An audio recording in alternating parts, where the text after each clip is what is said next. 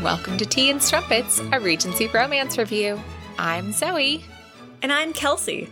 And it is the end, but it is June, which is Pride Month. Woo-hoo. And so we knew that we wanted to do some episodes celebrating Pride. Last year we were on it and we did 4. This year, not quite as on it, but hey, we're still in the pandemic and gosh, time is so weird right now. It is. And, we're coming out of it, but everything's still a bit wild. And I will say, I do love Pride Month because it's the most colorful month of the year. And I love seeing all those bright, happy colors. I completely agree. I love that. And I love celebrating things that I care about. And in honor of that, today we read The Vicar and the Rake by Annabel Green. And actually, we had her second book in the series, which is called The Soldier and the Spy, on our 2021 Most Anticipated Reads, because I saw Gay Male Regency, and I don't know if I realized then that that was the second one in the series, but I thought when I went in to look that since there was a first book, I thought, well, let's start there. And so that's what we're talking about today. Yes, we are. And it was, this is Annabel Green's debut book. And I have to say, good debut. I agree. I'm really excited to get into talking about it after our synopsis. But we do have a content warning in this book of childhood physical abuse and the death of a mentor. The author includes that in the book, so I wanted to make sure we included it also in the podcast. So we do, since this is a new author for us, as well as for pretty much everyone else, we have some author facts for you this week. So Annabel Green writes hot, heartwarming historical romances with plenty of humor. When she isn't crafting the perfect happily ever after, she's making pasta or walking along Italy's beautiful Adriatic coast. Lucky lady on the coast of Italy. That sounds like a great place to be in the pandemic, especially. I know. Wow. Sounds terrible. Gosh, why would anyone ever want to be there? I imagine it's pretty inspirational for writing happily ever afters. I would agree with that. So today I have a history fact-ish. I kind of just wanted to take a moment to talk about an article that came out last year about the views of the common man on homosexuality in the Regency. And I'm going to quote this article. It's from the BBC, and we're going to link to that in our show notes and on our blog. But basically, they found a diary of a common person, a kind of a middle-class guy, and he had some thoughts that I'm going to quote and share here.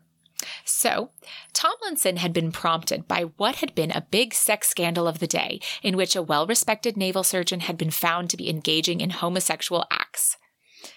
A court-martial had ordered him to be hanged, but Tomlinson seemed unconvinced by the decision, questioning whether what the papers called a, quote, a natural act was really that unnatural. Tomlinson argued from a religious perspective that punishing someone for how they were created was equivalent to saying that there was something wrong with the Creator. Quote, it must seem strange indeed that God Almighty should make a being with such nature or such a defect in nature, and at the same time make a decree that if that being whom he had formed should at any time follow the dictates of that nature with which he was formed, he should be punished with death, he wrote on January 14th, 1810. If there was an inclination and propensity for someone to be homosexual from an early age, he wrote, quote, it must then be considered as natural, otherwise as a defect in nature, and if natural or a defect in nature, it seems cruel to punish that defect with death.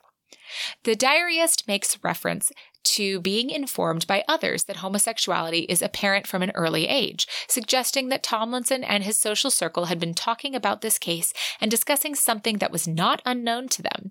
But knowing what, quote, ordinary people really thought about such behavior is always difficult, not least because the loudest surviving voices are usually the wealthy and powerful. And I wanted to end the quoting of this article there, just kind of as a reminder that, like, the that history is often being curated by the upper class people who lived it, the people with power and money, a lot of the time influenced by religion, etc. So we don't necessarily always get the views of the actual kind of masses. And so this is a really interesting look into thoughts and feelings of the middle class. And it does kind of connect to a little thing that happens in our book towards the end, kind of our happily ever after. And so I just wanted to bring it up. I think that's great. And I really like that view of having that kind of historical record because, you know, it's very interesting having drifted out and done some books like Sherry Thomas's books and things. They talk about how, especially in China, it was like, oh, that was just known and accepted versus in the Western ideals. Again, it was like professed to be so wrong, but what did actual people think about it? Because just like we talk about marriage being so important, but the actual marriage we've talked about wasn't actually decreed until so long. A lot of people are just considered married once they lived together for so long. Yeah. And I think it's also important to remember that there are people who still believe it's wrong today. Yeah. And there are, thankfully, a lot of people who don't feel that way today. Agreed. And I think that in general, just acceptance of everyone for who they are is just the most powerful thing. And I think this book does a good job talking about that. I agree. We've also got a lot of tropes in this book. So our main tropes are the virgin and the rake. We've had that trope as a trope, and like it's literally the name of the book. Right, the vicar and the rake. Okay, sorry, but yeah, a few letters different. We've also got a mystery is afoot. We also have one of my favorites. Oh no, I've fallen terribly ill and simply cannot be moved from this place for fear of my delicate health. Which is also known as forced proximity. Yeah. And then we've got childhood friends to lovers. And last but not least, we've got like the scrappy child, the vagabond, vagrant child sidekick kind of. Which is great. You know. I always love when they just adopt a stray child. Yes. Yeah, so we got one of those.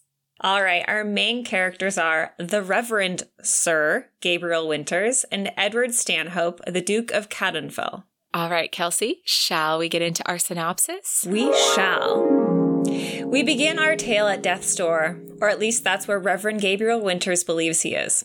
After a normal day of visiting and helping his parishioners, pushing himself as hard as he always did, which was quite hard, and probably not stopping for adequate nourishment, Gabriel found himself fainting into the flower beds at Hardcoat House. A fever had gone through the town recently, and he had been at the sick beds, of course, as was his duty. And finally, it seems, it's caught up with him. Gabriel made it a habit to make his way home every day with a trip through the grounds of Hardcoat, the country seat of his childhood friend Edward, the current reprobate Duke of Cadenfell. Edward had left when he had reached his majority, and since then all Gabriel had heard of his friend was what the scandal sheets said, and that was quite scandalous indeed. But he loved the beautiful estate, and so he looked in on the gardens and helped the skeleton staff on occasion to keep it pristine. As luck would have it, though, on the day that fever beset him, the Duke of Cadenfell was finally back at Hardcoat. With a huge scandal in his wake, he had fled somewhere to hide, and his brother Maurice had suggested Hardcoat, as it was somewhere he never went. It was the perfect place to lay low while Maurice figured out the right people to blackmail this time to get his brother out of trouble.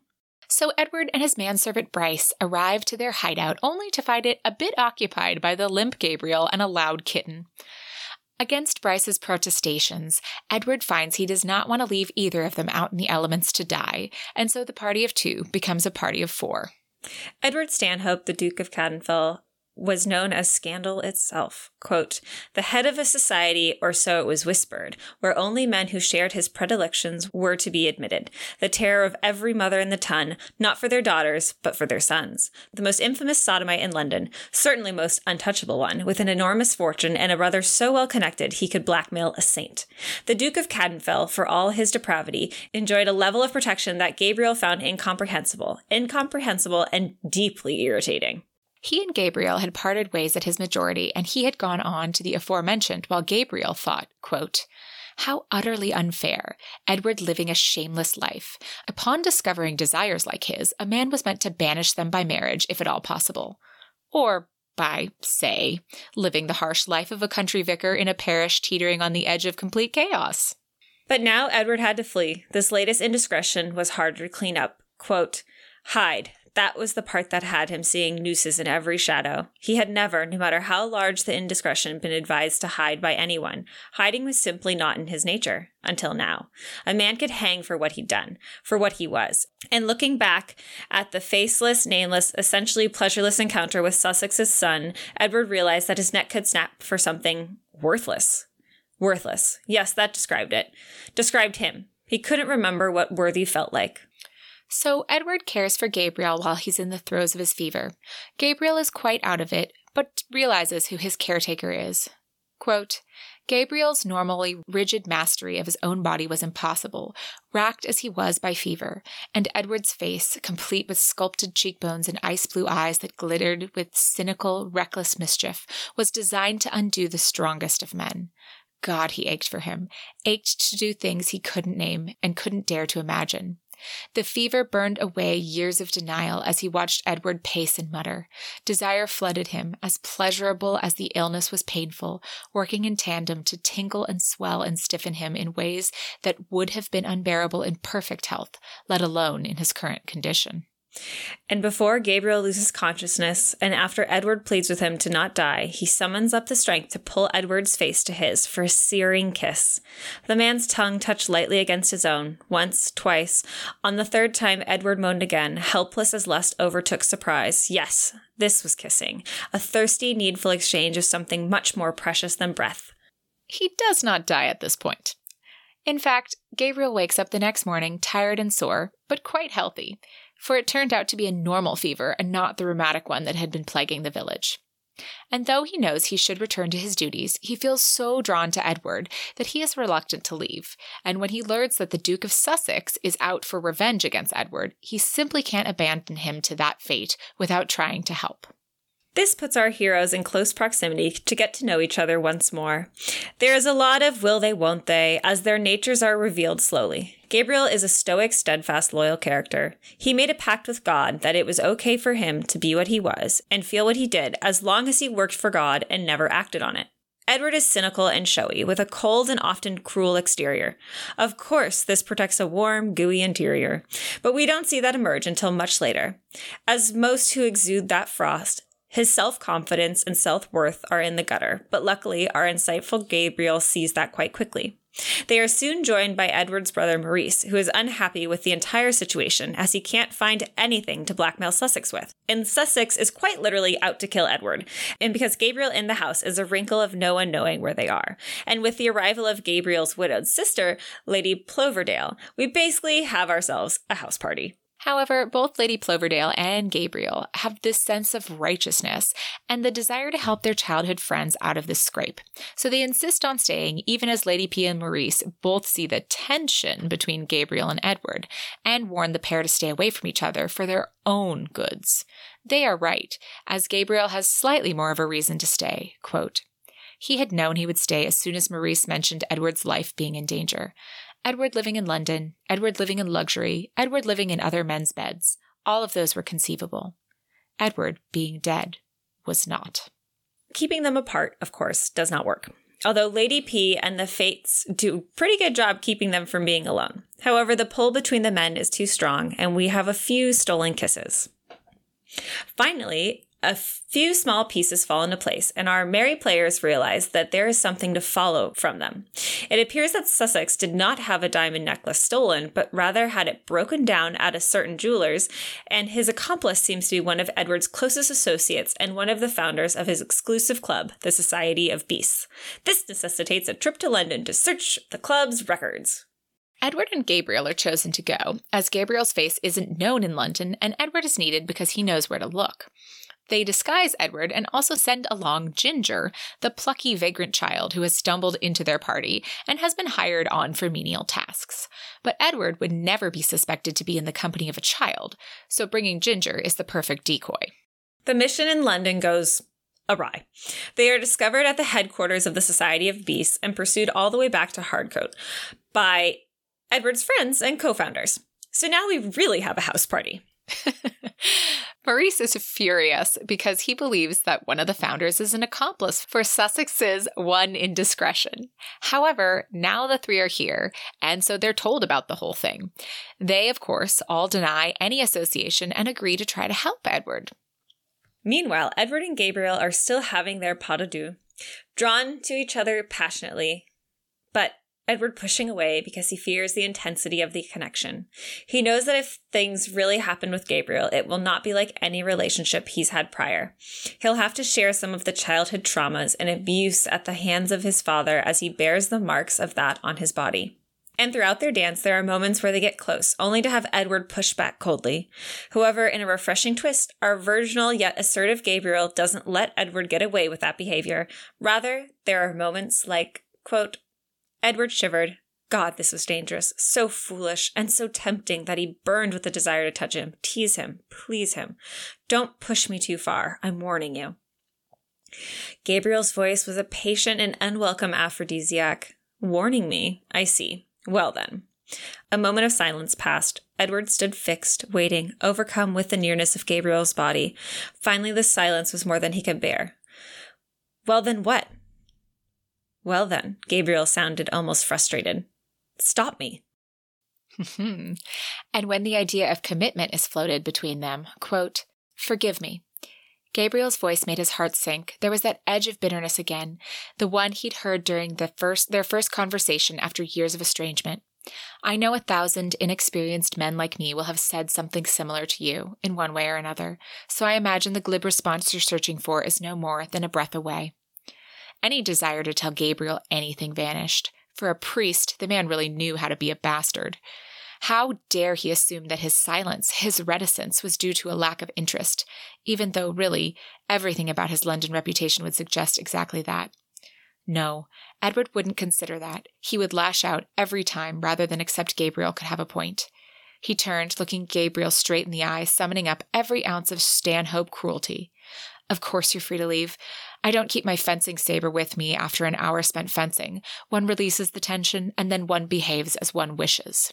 He waited, holding his breath for Gabriel to rear back, to storm out of the room, to find the nearest carriage and never return, to insult him, to throw something, to cry. Instead, to his immense shock, Gabriel smiled. He chuckled. On the day we met again, I would have believed you. I really would. And I would have raged and stormed about, and possibly wept, and left. Perhaps I would have sent you a spiteful letter some days later, which you, of course, would not have read, just as you never read any of the others, and that would have been the end of the matter. He looked down, briefly examining his nails. But this is not the day we met.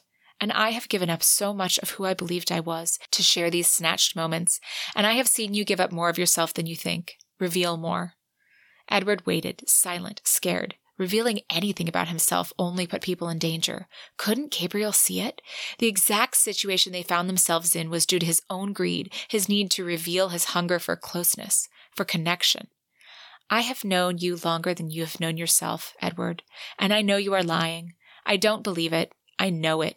You need me here, and you like me being here, and soon you are going to tell me why you so desperately try to deny that fact. Gabriel's smile faded. The vulnerable look appeared, the one that made Edward want to reach out and run away at the same time. And it does need to be soon. Not today, but soon. Of course, soon comes soon enough, and though Edward resists at first, he does show Gabriel his scars, both inside and out. Quote, you wanted the truth, all of it, and by God you'll have it. Edward's voice shook. He paused, gritting his teeth before continuing. Do you know how hard it is to be carefree and cold and dancing from person to person like some sort of idiot creature, laughing all the while? Oh, I could mope and glower all day like Maurice, but I know I'm nowhere near clever enough to attract people to my darkness. So I'm always light, and I am exhausted. This idea you have of me, the carefree bastard, it's true. I am a bastard, a complete bastard, but I'm certainly not carefree. And if you keep caring, He stopped again, sure that he would weep, trying desperately not to do so. I will have to be more of a bastard than ever, because no one at all deserves to be close to someone as grotesque as I am inside. And after some more words and some more heartfelt actions, the two couple again. By this time, we've had 3 encounters previously, but this one is different because there are real feelings that have been expressed. Of course, it is complicated. Quote, I have already broken my vow. Gabriel knew this to be true. What he had done with Edward meant a breaking of the promise he had made to God. But standing entwined in Edward's arms now, feeling the scars on his back, he finally saw that the promise he had made was empty from the beginning. One could not choose whom one loved. One could not refuse the work of love, the work of loving. And if the man he loved came to him, showed him the wounds of a past that Gabriel had never truly understood, and told him that those wounds made him unlovable, no promise, not even one made to God himself, would keep him from showing Edward exactly how wrong he was. However, our story is not yet over. There's a dastardly plan to foil, and our lovers haven't really had to overcome a major tribulation yet. And so, as Maurice continues to try to figure out who the mole is, Edward does some soul searching. Though he feels he is unlovable, a conversation with one of the other founders helps him find his way. Quote, "Not all of us are born knowing how to love." He looked at his friend, half afraid that the man would mock its earnestness.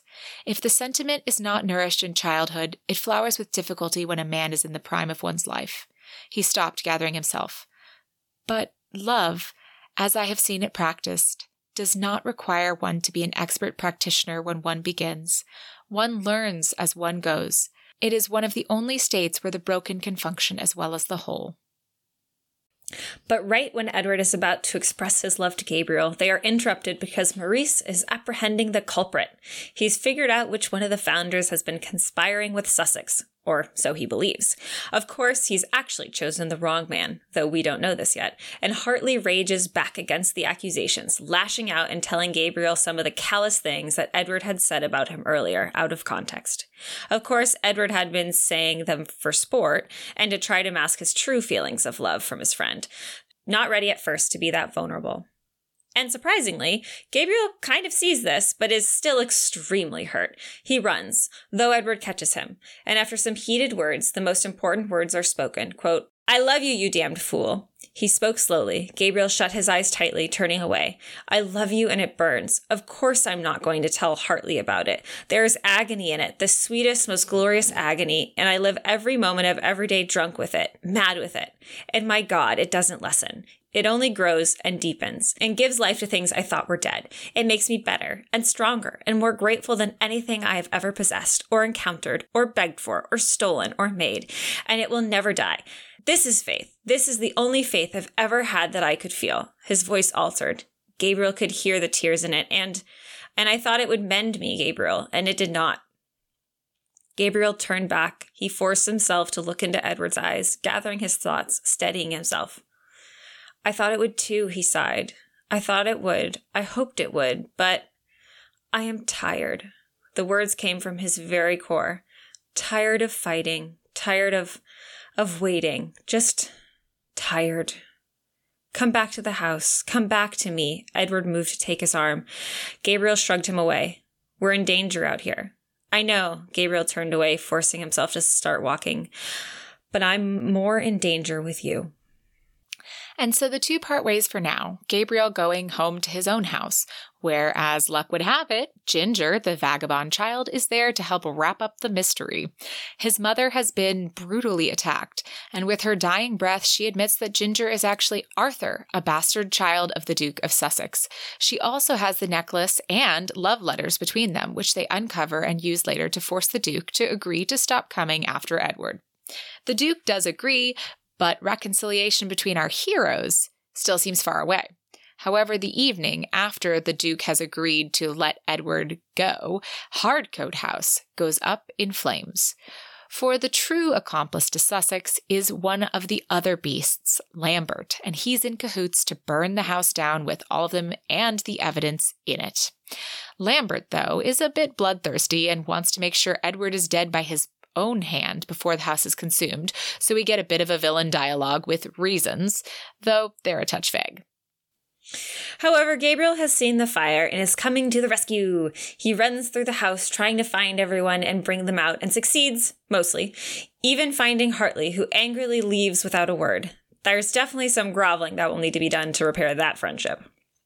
Lambert is not rescued. For all appearances, he seems to be dead. But you know how these things go when there isn't a body for sure. We'll have to see how that plays out in the series. But Gabriel does get to save his love, who was fighting back against Lambert when he arrived. But the evidence against Sussex is gone, and so Edward isn't safe again. Or is it?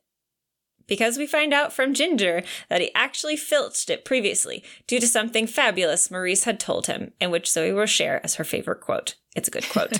And so Maurice sets about absolutely ruining the Duke of Sussex as soon as he is able. And there's nothing like the threat of the person you love dying to bring people together.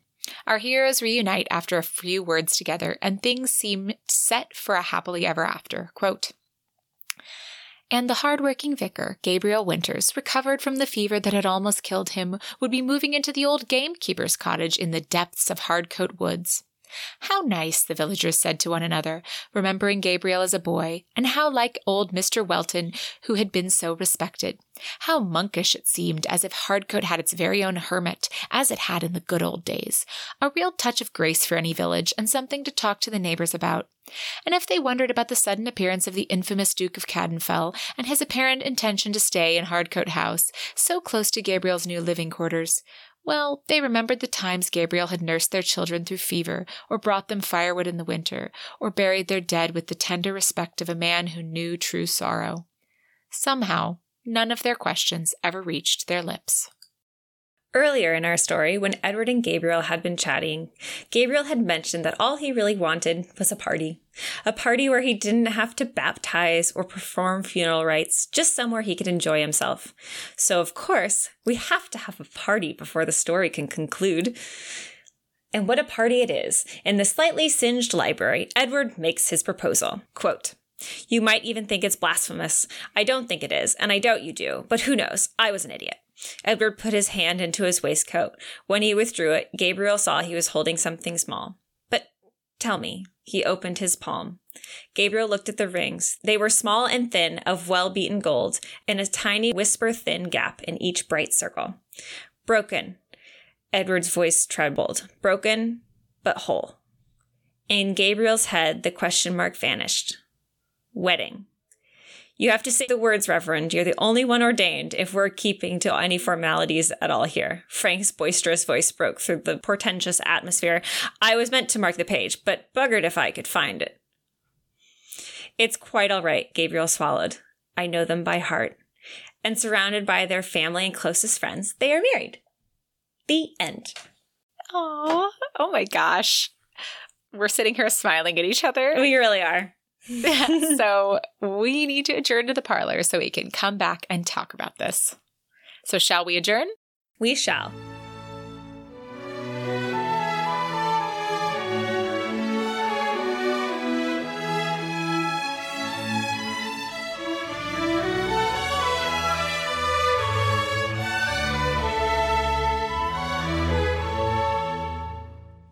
So today, I could not be more excited to tell you guys all about an in-person event. Woohoo! And the even better thing about this in-person event is it's not until 2022. So it's like in the future, but not too far in the future. And it feels exciting and safe. And it's also in my backyard. So what I am talking about is the Historical Romance Retreat of 2022, which is going to be in San Diego, California. Woohoo! Because that's right where Zoe is. I was going to say her backyard, but it's actually like her whole house. It is. It's my city. I'm so excited.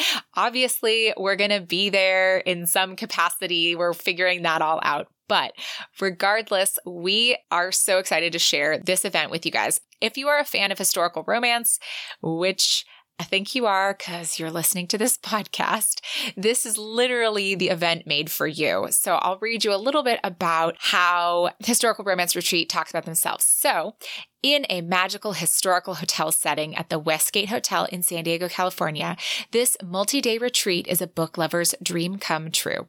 Join some of the world's most celebrated authors of historical romance coming together for an intimate gathering that gives every guest a chance to mingle and play. Come as you are or dress in your favorite era, enjoy historical foods, games, and music while surrounded by the glamour of a hotel that was once enjoyed by the elite. So this retreat is really fun. I was just actually perusing the calendar. Oh my God, guys, it's so much fun. Okay. First, we have the HRR Emporium, which just sounds like a great shopping experience. And then you have a welcome gathering. There's presentations and workshops. There's afternoon tea. And then each night there's like a different themed party. And then there's the grand ball on the Saturday, as well as a farewell breakfast. And there's also the great book exhibition, which is open to the public, which is also really great. But the whole point of this whole amazing weekend is, and all these activities, is you don't just do them with the participants, you also do them with the authors that'll be helping running these workshops, as well as, you know, mingling with the guests. And some of the authors there are notable names that we've talked about on the podcast or spoken with on the podcast. We have podcast favorite Jennifer Ashley, Kerrigan Byrne, Tessa Dare, Sabrina Jeffries, and as well as a host of all the other names that some will recognize, some won't. It's going to be a great time, is what it looks like. Yeah, there are so many authors already committed, and I'm sure between now and next year, there's going to be even more. And I'm just scrolling the names right now, and like, there's even more than what, you know, Kelsey said that I recognize. And like she said, there are some you don't recognize. And the best part about that is now there's going to be more authors and more books for you to read and discover. So I have a little bit of a personal experience with Historical Romance Retreat. When we were starting this podcast, when we were like in the planning stages, I saw that Historical Romance Retreat was having their retreat, and it was only like a 2-hour drive from where I lived. And so I thought, okay, I'll go up to the Great Book Fair exhibition, which was open to the public, as it always is. And that is where I first got to meet Tessa Dare and Kerrigan Byrne. And Kerrigan and I like hit it off and had a like nice conversation. And she mentioned that she was going to be in San Diego like 2 days later. And we went out to breakfast. I mean, like, guys, it was like all my dreams come true. It was, and we had such a great time. We talked about The Bachelor. And like, all I'm saying is that I was so envious that I didn't know about it beforehand and I didn't go to the whole thing. So here's the deal. You know about it beforehand now. You have so much time. And tickets are on sale now. Registration is open. They are limiting registration to only 325 people so that it is an intimate event. And the price is a little bit steep, but again, right, we've been home for a year. You know, if you've been saving your vacation pennies, this is kind of the perfect event to put it towards. And if you can't afford the registration fee, then luckily you can do what I did and just come for the Great Exhibition and Book Fair. Now, one thing we haven't mentioned is the actual dates. We've said 2022, but this is from September 28th to October 2nd, 2022. And the Great Book Exhibition, which is like a book signing historical fair, and that's what I went to. It's open to the public, and that's on October 1st from 1 to 4 p.m. So if you're anywhere in the Southern California region, make a day of it. Come to San Diego for the day, go to the book fair, go out to lunch. There's so many great things here. If you need suggestions, hit me up. I will definitely offer them to you. And the Great Book Exhibition is a chance to purchase books and have them signed and chat with your favorite authors. There's lots of free goodies and fun. I swear, I was like grinning from ear to ear there. I made so many friends and connections. I was just chatting with people in line. Like, I haven't chatted with people in line in over a year. So like, I am really excited for this event. Yes, this event sounds so much fun. And I just love that this exists. And, you know, it's pretty spectacular. Not going to lie. I can't agree more. So we are going to be talking about this event a lot more than just today. So we'll give you little snippets of some of the events that are going to be happening within the event. But if you want to learn more and register, just head on over to bit.ly/HRR2022 to register today. And of course, we will have that link in the show notes. Amazing. Before we finish the parlor today, we also wanted to share with you a new book. Yes, and today we're talking about Undercover Duke by Sabrina Jeffries, which is the latest book in the Duke Dynasty series.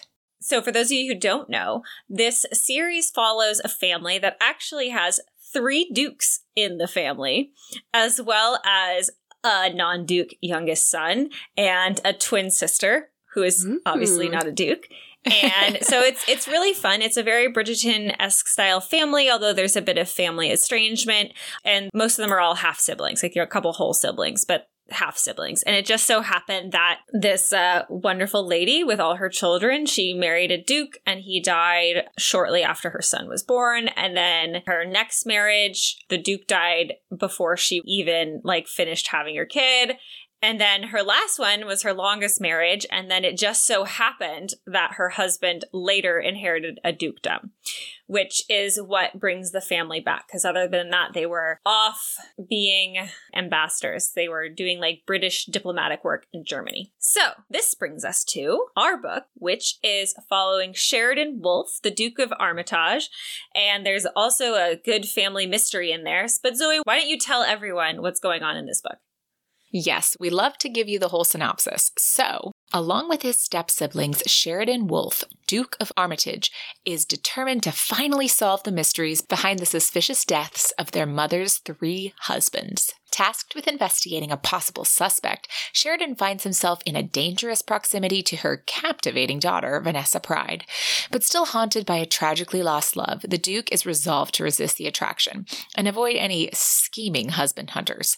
Besides, lovely Miss Pride seems utterly smitten with a roguish London playwright. Vanessa thinks a little scheming may be in order, for it's Sheridan she truly has her sights and her heart set on. Her theatrical flirtation is intended only to break through his businesslike demeanor and guarded emotions, and as Sheridan's jealousy becomes aroused, the two soon find themselves propelled into a scheme of an altogether different kind, involving a pretend engagement, a secret inquiry, and a perhaps not-so-secret leap into true love. Aw, and I cannot believe this, but I've definitely read some Duke Dynasty books. This is so familiar. I know this mother with the 3 Duke sons, and I'm just like, which one did I read? Why? It's so right there in the front of my brain. And so now obviously I've got to get ready. I know you've read Undercover Duke already. I have read Undercover Duke. I have read all the other ones. And they are all really great. They're all really lovely. I love all the siblings. And so this is really fun because Vanessa Pride is actually the cousin of one of the other dukes. Yes. Okay. This is all coming back to me. I have read one of these books. Yes. Okay. There's a couple of other cousins marrying the siblings, moving around. There's a couple of different moving parts there.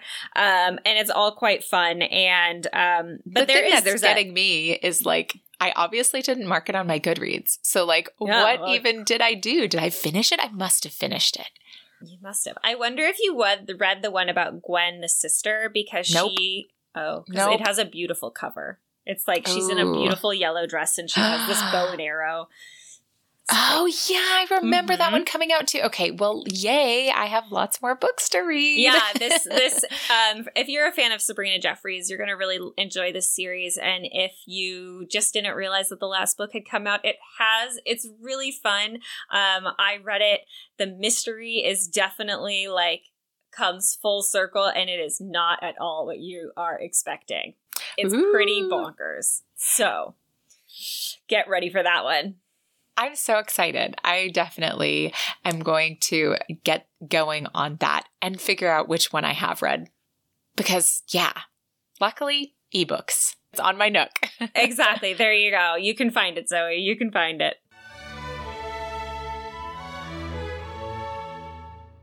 All right. So now we're back to talk about the Vicar and the Rake. The Vicar and the Rake. Kelsey, what'd you think about this book? I thought this book was absolutely adorable. I agree. It really was. It started out really fast paced, guys. I mean, like literally the opening lines are Gabriel feeling his impending fever and his weakness. It's very exciting stuff because basically you like sense his reaction. He's like, oh God, what is happening to me? And then he literally falls down in the rose bushes. And then of course immediately Edward shows up and his manservant Bryce is really great and like grumpy and fabulous. And also, as we know, my favorite thing is when people have conversations with each other. And even though there's a bit of like pushing away and like, will they, won't they? The thing is, they always end up having a conversation with each other. And then eventually Gabriel really understands that Edward's just like the lion with a thorn in his paw. And I'm going to throw this out, Zoe. Did you find it really interesting that the Society of Beasts was very Hogwarty? Oh, I didn't think about that. I'm surprised you didn't. They each have animals that represent them, and there's 4 of them. And I was like, ooh, how very Hogwarty. Yeah, it kind of is. It's, I think, because we don't get a lot of we don't get anything of the interior of the Society of Beasts. In fact, we get like the 4 founders together, but then like one of them turns out to be a traitor, and we barely got anything about that character beforehand. So we don't know them that well. However, I have read most of the second book, and you get a lot more about the Society of Beasts. Well, I was going to say, I just read the synopsis of the second book, and it basically takes place like inside the Society of Beasts from what I could glean from a very quick read of the synopsis. So yes, I gathered that. But yeah, it was really funny when they were like, oh yes, the stoat and the wolf and the lion and the bear. And I was like, oh, it's like Hogwarts. Yeah, I really liked that. And I liked the whole society aspect, but it's interesting because like I said, that didn't have a lot to do with our book, because our book is like kind of, you know, a short period of time with a serious problem and forced proximity. Like, so these guys have to kind of like, yes, they have that will they, won't they back and forth a lot, but then when you kind of step back, you realize also all the things you said, but then also like not a lot of time has passed. So they're actually doing a pretty decent job. There's like a few weeks, I think, is the timeline of this book. So they're doing a pretty decent job of passion and communication for the most part, I think, in this book. Yeah, and absolutely. And I think it's really important to bring up that they did have they were very close when they were young. Yes. And so it was very interesting to see that play out. Typically when you get that situation, especially with Edward having the horrible father, normally you would have seen that in kind of like the reminiscences that Gabriel had about their childhood. He probably could have he kind of refers to like a darkness surrounding the house, but he had no idea of the extent. Versus I feel like if they were that close, he probably would have seen a bit of the extent. So you're saying you think that Gabriel should have seen it? You think that was weak, that he didn't notice? I'm just saying what is typically in those situations. You typically someone that like once that is admitted, like the old childhood friend is like, oh, I see more clearly now what was happening all those years ago. Okay. You know, and they never really did they talked about a lot of things, but they never talked about what drove Edward away and not come back for 10 years. Like they never addressed that. Yeah. So I think this book was extremely strong for a debut. Like, 100%. Strong. Very strong. The writing is like my catnip. There's like alliterations and metaphor and like beautiful sentences, like really our listeners heard a lot of quotes because I had a little bit of a hard time writing the synopsis because this was kind of like 2 idiots that had to get out of their own way long enough to like fall in love, which, you know, kind of we've got some other authors who do that. But then there was also like this, you know, mystery afoot that we had to do. And so I was like, but to me, like the heart of the story was the characters. That was Edward and Gabriel and the characterization of them. I thought the characterization and the dialogue was so strong. Oh, no, I think that too. I think that the plot was kind of Like, the mystery was almost superfluous at the end. Like, I get you needed a conflict and it kind of had been set up, but so much of it was so dialogue driven and like interaction driven. But even talking about like the side characters, you get Gabriel's sister and Edward's brother, and them kind of having a little like interaction. And it's so great because Maurice is like Mr. Scary. Everyone in the town is scared of him. And Caroline immediately goes, I remember that time when you were 15 and she was like, oh, I know what it is he was complaining about her having a headache, her giving him a headache because she'd been prattling because no one had talked at dinner. So she literally was like, I'm just going to talk about nothing until someone says something, because she's brilliant like that. Yes. And he's just like, Maurice is like, oh, stop nattering, woman. Like, you're giving me a headache. She's like, I remember the last time you had a headache and you were 15, nose deep, and your father's French scandalous novel that you ran straight into a tree.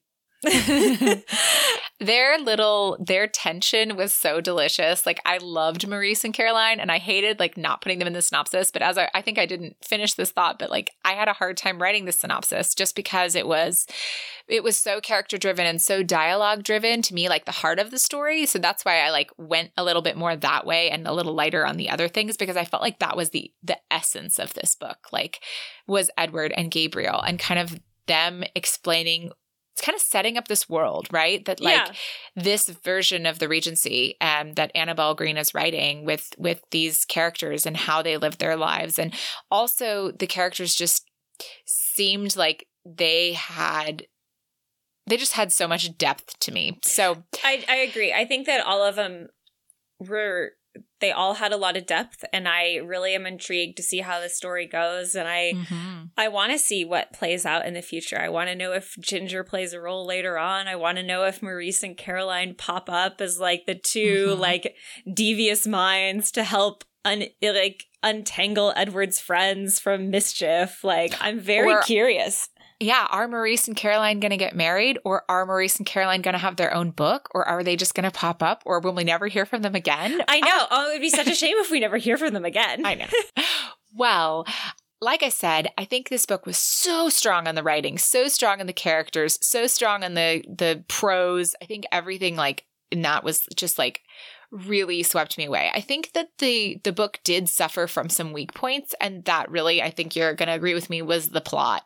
The plot seemed a bit contrived. Like, there were times when it felt just a little heavier than like not that it was like heavy and like dark, but more that it was like it was dragging the love story down a little bit in moments. Yeah, well, it was really interesting because I think it more just suffered from similar, I think, to how we talked about with Julian Long's The Peril of Pleasure, how like there was so much going on to get to like the conclusion of like the big mystery. Yeah. And then when you get to the end of the big mystery, like in this case, it was a bit of a letdown. Yeah. And it was not as strong as like it needed to be. Like, I agree. It wasn't a big reveal. It was kind of like oh, and then in my head, I'm like, that doesn't seem like that big a deal. Well, and it was super, so I was a little confused about the plot of the mystery because Edward was caught with Sussex's son. Mm-hmm. So then when we were learning about Ginger / Arthur, which he was awfully convenient that he just happened to pop up and then happened to be the answer to the mystery, right? You know? Yeah. Again, a little bit of a weakness there, but when we were learning about him and his mother was dying, and with her dying breath, she was telling the story. She said something, I think, if my memory serves me properly, that like once the Duke's wife did her duty, that Arthur's dad, the Duke, left and never came back. But it doesn't make sense because he already had an heir. He had the heirs that were close to Edward's age or older, which is significantly older than Ginger. So then I was just like, I was sitting there going like, wait, what? But again, like that part just like kind of didn't matter to me because I didn't really care. Yeah, like I didn't care as much. I was like, okay, well, just get me back to the beautiful words that Edward and Gabriel say to each other. Yeah, well, it also kind of like the whole Sussex's pursuit of Edward, like it didn't quite make sense because it was like they realized he was pursuing him for something he thought they knew, which they didn't know. And then when you found it out, it's like, it seems like an awful lot that they probably never would have figured out. Like, if you just done nothing, it never would have come to light and everything would have been fine. But again, you needed something to throw everyone together. So I don't know. You know what? Yeah. Again, it felt like there was a lot kind of going on in that plot. But after reading half of the second book, I feel like a lot of what we learned in the first book was kind of like the foundation for maybe the series. And so I kind of can understand that as an author, you're like, well, this is what I've got.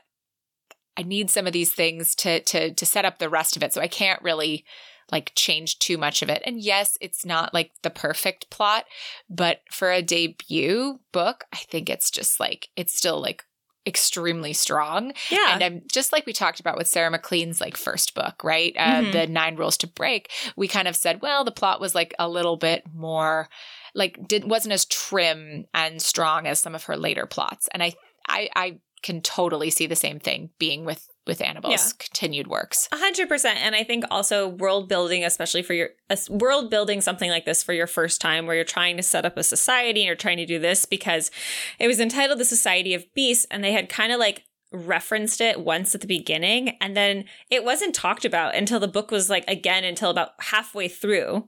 Yeah. And that's when they went. But it was so interesting because for a minute there while I was reading it, I was like, do we, like, is the Society of Beasts something separate? Like, are we going to even meet any of the people in the society? Like, how is that going to play into the next books? I don't know. Yeah, it was interesting. But I think then coming around at the end of the whole thing, it made more sense. Like the whole thing made sense more at the end than sometimes when you're reading the individual pieces. So overall, really positive. So let's get into our heroes. Let's talk first about Gabriel, because I think, and maybe you'll disagree, but I think he's a little bit more straightforward to talk about. I think so too. I loved her handling of a gay vicar. I loved it. Oh, I loved it too. I love that his whole thing was like, I'm perfectly comfortable in my position as a man of God because like I just made a pact with God and I was, I said, you created me this way. Like, this is who I am.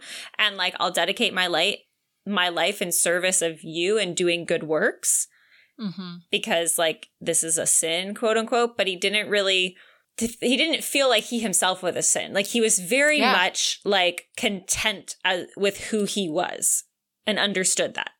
And then we have that passage later that we shared in the synopsis where he basically says like his pact was wrong and here are the reasons that it was wrong. And it's wrong because it's not wrong to love someone, you know? And if his duty is to show someone that they're loved and lovable, then that is an act of God. And so I really loved how she was able to really kind of put like, a bow on it basically, right? She made it feel like something special and like really made you feel like that thought process was whole, where sometimes like it can be a little bit weak and you're left going, but how did he come to terms with that? And instead she was like, this is exactly why. And this, I just thought it was beautiful.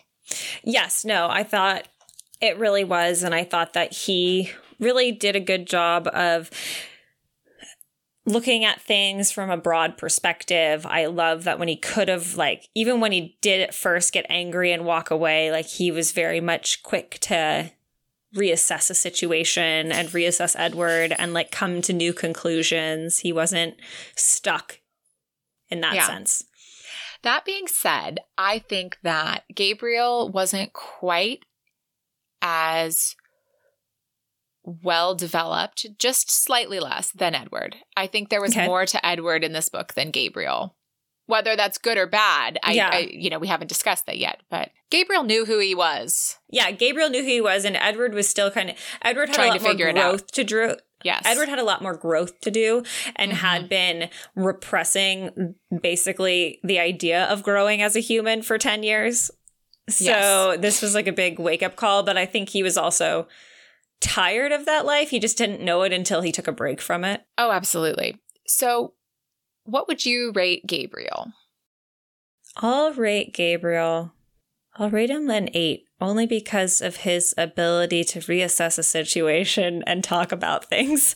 I completely agree. I rate him an 8 as well. I think he's well developed. I think there could be a little bit more to him. He's a little one note, although I forgot to say, like, when he kind of, I shouldn't say that he's one note now that I'm remembering this part, because when they first like start, you know, having this sexual tension, Gabriel like turns around, even though he's virginal, like he starts to be like the more dominant one. And Edward, I think, has always kind of been the dominant one in a relationship because people are always chasing after him. So he actually starts to like that dynamic. And that is, I was just like, oh, go Gabriel, get what you want. I love it. He was just like, look, if I'm going to do it, we're going to do it.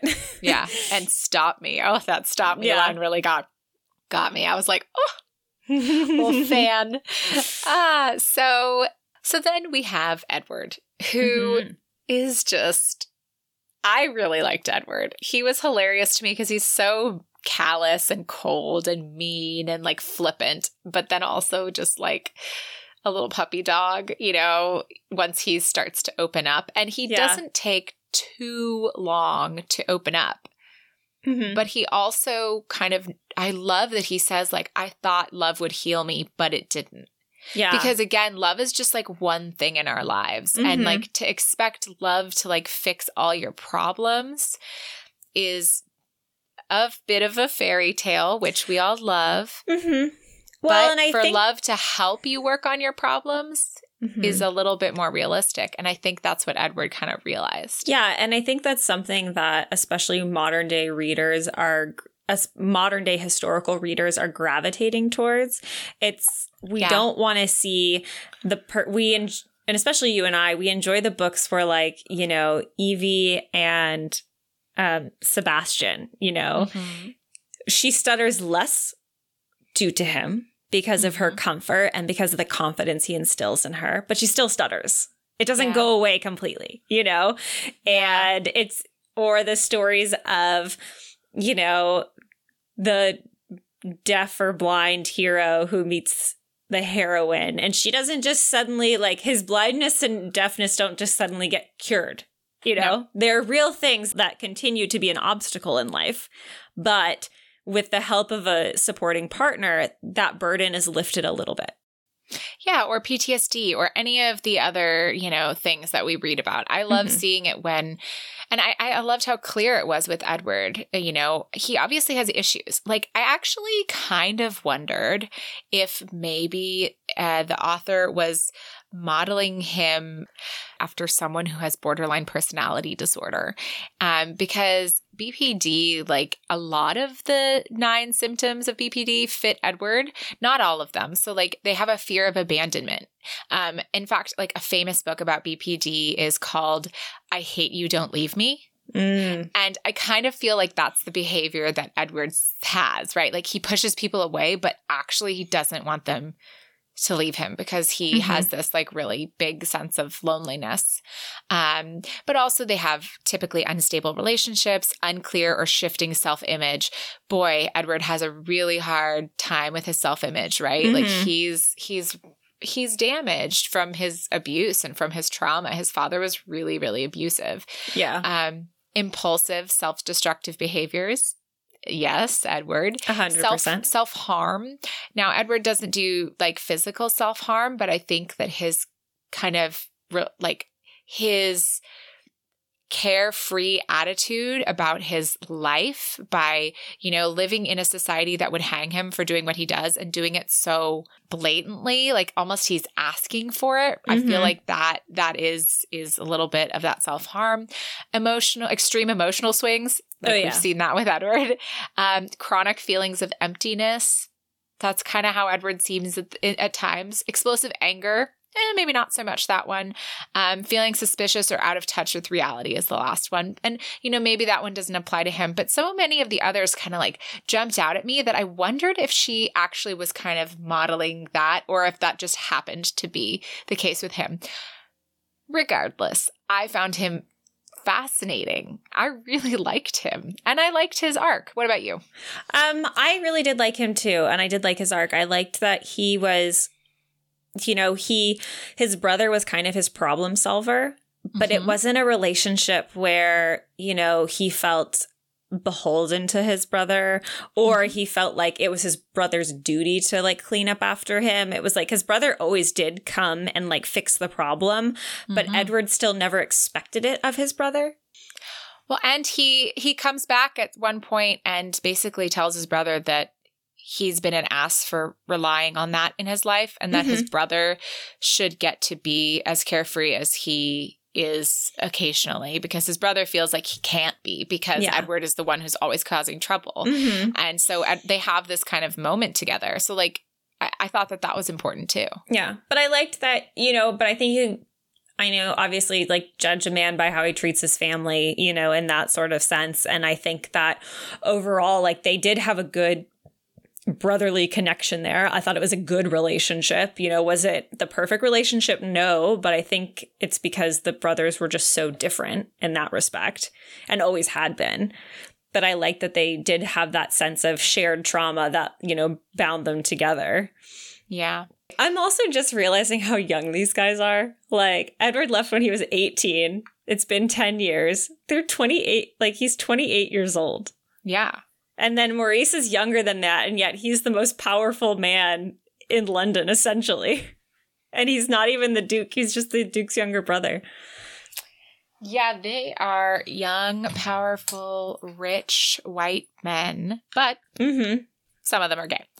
And yeah, well, Yeah. So I really liked Edward. I think I've said it before. I'm going to rate him a 9. I thought he was a character that just exploded off the page, and I loved that about him. I loved his arc. I loved a lot of the things that he said. I found him to just be so fascinating to read about. I don't think I was like in love with him, where like a lot of the time I'm in love with characters. I'm totally in love with the two heroes from the second book. Like, oh my God, I love them so much.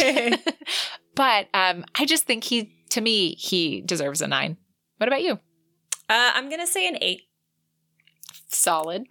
I mean, I think he's solid. I thought both characters were solid. I thought they were super solid together. And I really liked both of their arcs and the understanding and the depth that kind of went with them. And I did think Edward overcame some demons. I don't think he's a 9 for me, but I would say he's very solid. Fair enough. Now, do you have a favorite quote? You read it earlier. I'm just going to read it again. You should, because the writing is so beautiful. I want to hear it. It is so beautiful. This is Edward's love confession. I love you, you damned fool. He spoke slowly. Gabriel shut his eyes tightly, turning away. I love you, and it burns. Of course, I'm not going to tell Hartley about it. There's an agony in it, the sweetest, most glorious agony, and I live every moment of every day drunk with it. Mad with it.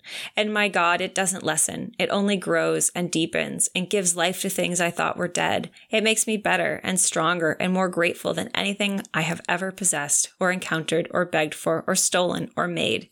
And it will never die. This is faith. This is the only faith I've ever had that I could feel. His voice altered. Gabriel could hear the tears in it. And I thought it would mend me, Gabriel, and it did not. Oh. It's so pivotal and it's so poignant, and I just... Like you said earlier, it's just that last line, I thought it would mend me, but it did not. It's like heartbreaking, as well as like your heart is swelling and then it is just and crushing. Breaking for it, yeah. But perfect at the same time. So bravo. So I said in the synopsis that I was going to read the quote that Maurice says to Ginger. So Maurice basically tells Ginger to steal. And I really love this exchange between the two of them. I like the writing and the humor and the kind of the emotions that play out. So here we go. Let me ask you something. Maurice held the child's fist lightly in his own. The lady and the gentleman you have just met, they are good people, some of them foolish on occasion, but good. Now, do you think I am good? Ginger shook his head. He tried to twist away, but Maurice tightened his fist just enough to still his hand. Well done. That means you're intelligent. It is a rare quality in adults, let alone children. And because you are intelligent, I know that you will listen extremely carefully to what I am going to say next. He lowered his voice. Ginger watched him, unblinking, waiting. Steal everything that you know should belong to you. Food, water, clothes, warmth, sun and shoes, and all the plum pudding at Christmas you can. Maurice smiled. Life is cruel. It will not give you these things. You have to take them. Anything you need in this house that you know should belong to you by right, take it. I will not stop you. Maurice drew the boy closer. But only the things that should belong to you, that are precious to you and you alone. Now, is that string of beads precious to you and you alone? And with that, the child gives back the beads that he stole from Lady Ploverdale. But and then, of course, later he steals the letters from his mother to his father and ends up saving the evidence. Yes. But I just loved that whole lesson right there. I thought that was so great. I thought it was so great. And it was such a moment. And then, of course, like you see these little tender moments from Maurice where he, like, after that conversation and the boy goes to put the beads back, he, like, opens it. He, like, picks the lock of a cabinet that has, like, childhood clothes in it, including, like, shoes. And then, like, the next time we see Ginger, he's suspiciously wearing a pair of worn but newer shoes than he had before. Yep. Yeah, and there's also a really wonderful long quote that I didn't include, and I'm not going to read here, where Caroline, Lady Ploverdale, basically warns Edward away from her brother. So we didn't talk about that, but both Maurice and Lady Ploverdale know that their brothers are gay, and they're okay with it. Although Gabriel comes out to his sister basically in this book, and she's like, yeah, I knew. Yeah, I knew. Duh. But she has this like really impassioned sisterly warning Gabriel away. She was like, basically it's like, my husband died of natural circumstances. You know this, right?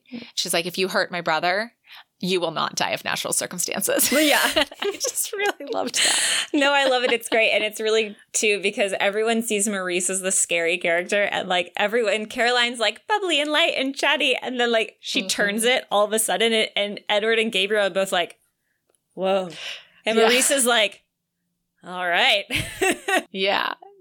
Oh, I love her and Maurice. Like, I secretly hope for a book, but we got so much of them in this book. Like, it seems like they could just be married after, like, or get together after this. They could just get together. But I want to see them really, like, take the town by storm. Because when they're all, like, getting down to the business of figuring out the secret that the Duke has, Caroline's like, oh, I'm going to go just, like, talk to my friends about this and that. And Maurice is like, well, this happened. She's like, no, it didn't. Because if we remember correctly, it's like, and Gabriel's like, what have you been doing in London, sister? Yeah, she is able to kind of circulate the women of the ton and get that gossip. And she is she seems at surface level, you know, a bit flighty and gossipy, which, you know, Maurice, of course, doesn't like. But then it turns out she's actually really smart and all the things we've said. And this book isn't about them. So let's it's not. We need to focus on the others. Sorry. Yes. Sorry. They were just such a rich side story that was in there, and I didn't include it much in the synopsis, so we would be remiss not to mention it at all. Yes. All right, but our steaminess rating and encounter counter. I may have missed one. I'm sorry if I did, but there were at least 5. I'll take it. I don't know. I didn't count. I just was reading. And it was pretty steamy. I will say it was steamy, especially like the fever kiss right at the beginning. I was like, oh God. I was like, oh, okay. That's how we're starting it out. All right. I will admit this one thing, though. There was one sex scene where I read it 3 times because I was trying to figure out what position they were in, and I like couldn't figure it out. And I was like, all right, I guess I need to like watch some gay porn or like read up on gay sex positions because I don't know whose feet are where and what's going on. But regardless, it was still really steamy. I think this is a hot cup of tea. Yes, I would agree with that. I think it very much so is. Whew. All right, so feminist recap. Total supporter, right? Total supporter. I can't imagine why it wouldn't be. I mean, we've got friends and family who are supportive of their loved ones. We've kind of got the, like, you know, even the villagers that aren't asking questions because they care for the people that care for them. Yeah. And I think, like, overall, it's like, we could probably bring out some more points that are, like, really specific. But I think overall, like, super intersectional feminism, like, really positive book. Really liked it. 100% agreed there. Speaking of really liked this book, what would be your final book rating? I think this is such a strong debut. It made me want to go read the second one. I was like, what if her second one just like, there were some weaknesses in this book. And so I thought, well, either her second one is going to kind of leave those behind, or her second one is maybe going to fall victim to some of them, right? And I was really curious because I thought there was so much strength and potential and excitement and like greatness here. So I went to read the second book and like, it's my catnip. Like I love it so much. It's age gap, grumpy sunshine, virgin, and then like a little, anyhow, it's just like, it's so great. Also, you should read that book as well. But I would give this book a 9. I think this book is strong enough to deserve a 9, even despite all my complaints about the plot. I think this is a great book. On Goodreads, I rated it 5 stars because it deserves, in my opinion, a strong rating for the prose and for the characterization and the dialogue and the potential. I think it should be noticed. And so that's why I think that, yeah, this book is a 9 for me. I think that's totally fair. I would get it an 8.5. Totally fair. I don't think it's a 9, but do I think it's a really good book? Do I think it's really strong? Did I thoroughly enjoy reading it? Did it sweep me away right at the get-go? Yes, it did all of those things. Yay. Yeah, what a fun new author, new find, new read, new things. Yeah, new things to look at and discover, new series to like look forward to. Yes. Listeners, I really hope you read this book. It's totally a great read. And the second one is on sale right now. It might still be. It was on sale for 99 cents. And so I was like, well, I can't not. It was on sale for 99 cents earlier today, which is the Monday before this recording went out. So check. You could get a real steal on a great book. Well, we've made it to the end. So, Kelsey, what are we reading next time? Next time, we are bringing it back to our favorite family, the Bridgertons, because we still have some epilogues to finish up. I know you guys thought we were done with it. We did all our Pennywear. You're like, okay, cool, we're moving on. No, we haven't moved on yet. There are still some epilogues to get through. So, we will be heading over to Eloise's happily ever after numero dos. Yes. And if you'd like to find us on social media, you can find us on Instagram and Twitter at T as in Tom, N as in Nancy Strumpets, Facebook /TN Strumpets, and YouTube by searching our name. And if you're listening to us on YouTube, right now is a great time to click that thumbs up and hit subscribe before you forget. And liking and commenting on our videos and subscribing to our channel is a really wonderful way to let us know that you like what we're doing. And if you'd like to know ahead of time what we're reading each month, subscribe to our email notifications via our website. If you subscribe, you'll be the first to know what we're reading each month, plus you'll get all sorts of extras, including exclusive content from each of the authors who join us on the podcast. Our website is romancepod.com, and there you can find episodes, more information about us, and other resources, so take a look. So, before we sign off, I just want to remind our listeners, don't forget to vote for our next series. It's still open. We haven't fully announced a closure date, but next few weeks, sometime in July, we'll announce what we're doing next. But you can vote for our next series that we're going to be reading, either the Bedouin Saga by Mary Ballou or Maiden Lane by Elizabeth Hoyt. And you can find that at bit.ly/strumpet series. Very excited. I'm excited to know what we'll be reading soon. So thank you all so much for listening. Happy Pride. And join us next time as we read The Bridgertons' Happily Ever After, Eloise and Philip's second epilogue. And may all your ever afters end happily.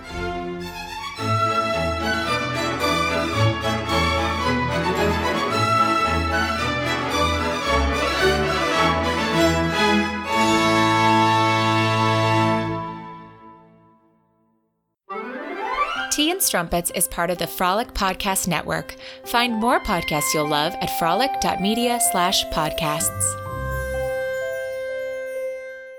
Maurice is furious because he believes that one of the founders is an accomplice for Sussex's